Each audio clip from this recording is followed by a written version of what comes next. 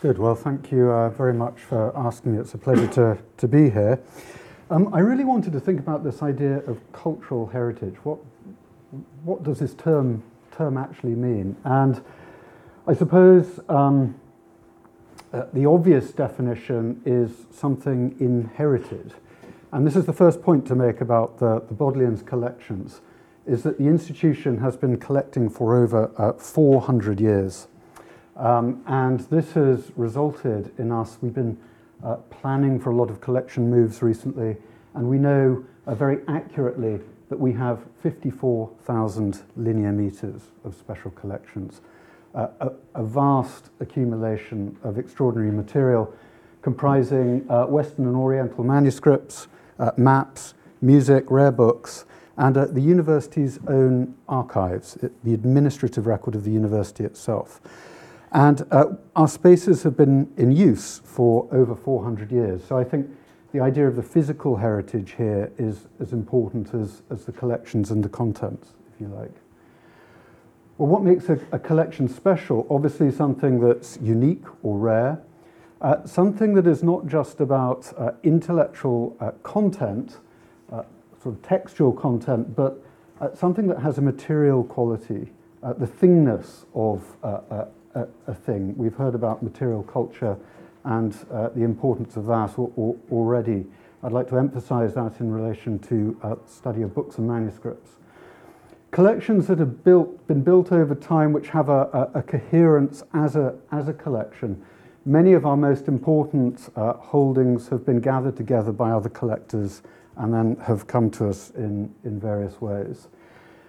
And I think the notion of cultural heritage is something that is culturally determined. We hear this phrase often that something has been saved for the nation, and our cultural institutions in Oxford, I think, have an important role to play in that respect.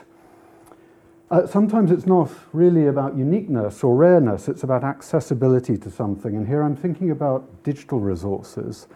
They may not be uncommon, but they may be very expensive. And I think we have to think about this whole issue of what's easy to access. And then perhaps particularly in the case of the Bodleian, which is a legal deposit library with an entitlement to collect material that is printed in these lands, the collections are always growing. Huge quantities of material come in every year. So in a sense, things are always passing into the category of special, and it's interesting that some of the legal deposit texts that come in as regular stock may very quickly become incredibly important, certain first editions, for example. So here's an obvious case of something that's special. It has various claims to importance and uniqueness. It's King Alfred's translation of Pope Gregory's Pastoral Care, a manuscript dating from around 890, and it has been claimed as possibly the first text written wholly in the English language, and it's the only copy of the translation that bears this famous preface. But there are more unusual things. Thinking of materiality, we have recently been doing work on a Jane Austen manuscript that we have acquired, Austen's manuscript of the Watsons. And we've been trying to date it, working with Professor Catherine Sutherland, and we've been looking at paper stock, we've been looking at watermarks, we've been looking at all sorts of internal and anecdotal evidence. But one of my colleagues in conservation, who's here at the moment, Andrew Honey, noticed that there were various pins in the manuscript that had patched on additions to Austen's text, and he remembered that the Bodleian actually has a very fine collection of dated and datable pins, which this is. And these are all envelopes. There are hundreds of envelopes, and in the process of recataloguing various collections, curators have taken out pins from letters, deeds, marriage agreements, so on and so forth, and dated them. So we have some there from the late 17th century through to the 19th. when we presented these in a seminar, it sparked a lot of interest. Something else we acquired recently, donated in 2011, what I'm calling anti-heritage, or anti-heritage thwarted. This is a book that was created by an avant-garde poet called William Gibson, published in 1992, and his whole notion was to subvert heritage and the idea of the fine art book. And it was published on very friable paper with ink that wouldn't set. And in fact, this is one of the few copies that survives. It disintegrates if you touch the pages. The ink comes off.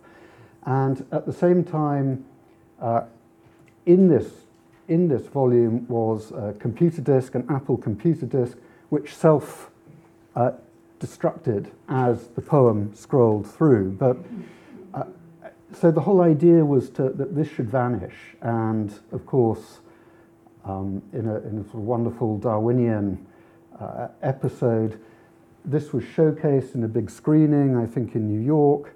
The poem started to scroll through, it started to eat itself, but there was somebody in the audience, and they had a cine camera, and they recorded it. And now this poem proliferates on the internet, and it will not die. But of course, this posed a very interesting question to our conservators.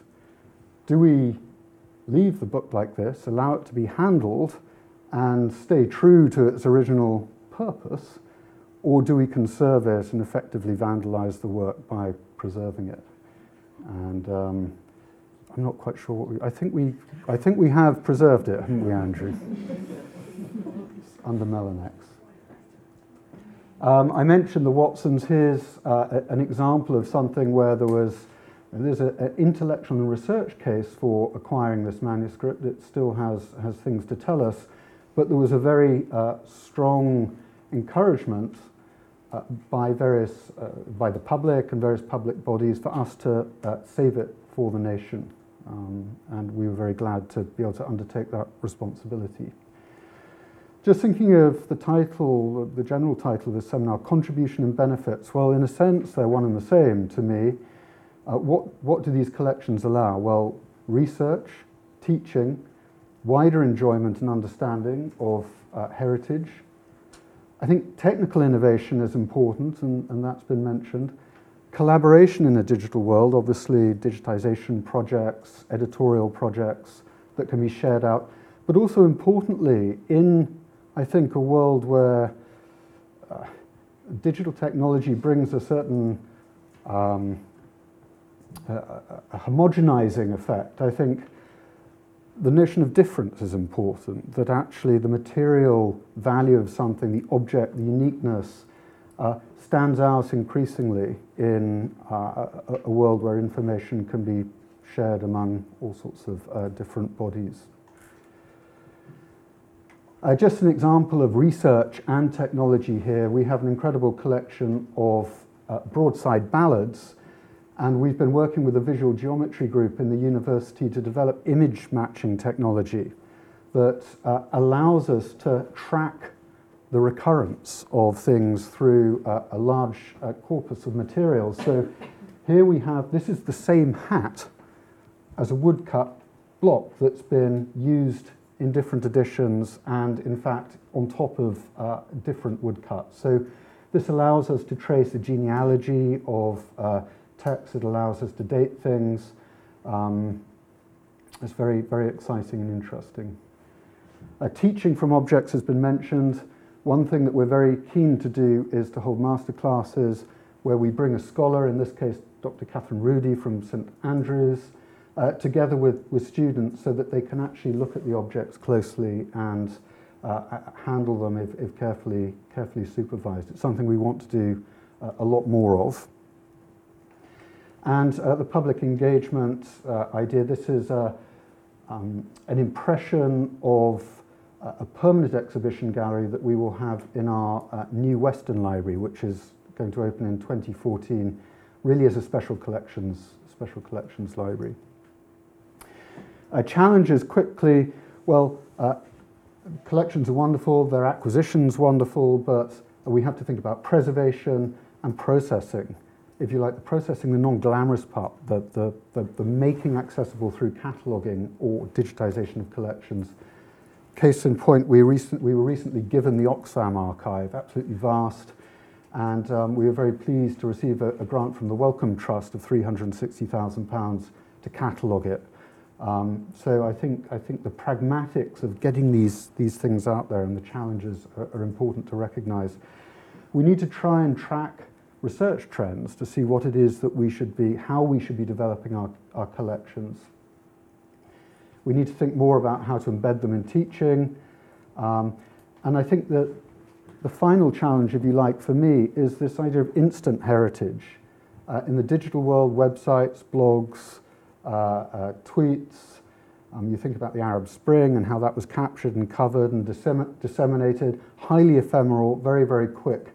Heritage is instant, and how do we capture that? Alan Bennett's papers, donated to us in 2009.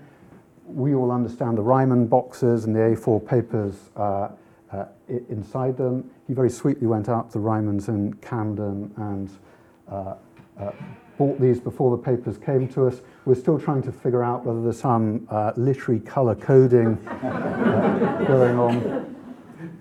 But up here you see some digital media, or actually I think this is film. Here, Barbara Castle's archive. How do we handle this? We do actually have a digital archivist. I have to say that we're probably as far ahead of, or as close to the curve on all this as any other institution. And this, in a sense, is the biggest problem for us. We're collecting contemporary archives, literary archives, political archives. So much of it is done through email. And how do we capture this so future generations of scholars can benefit? So that's me, and thank you very much for listening.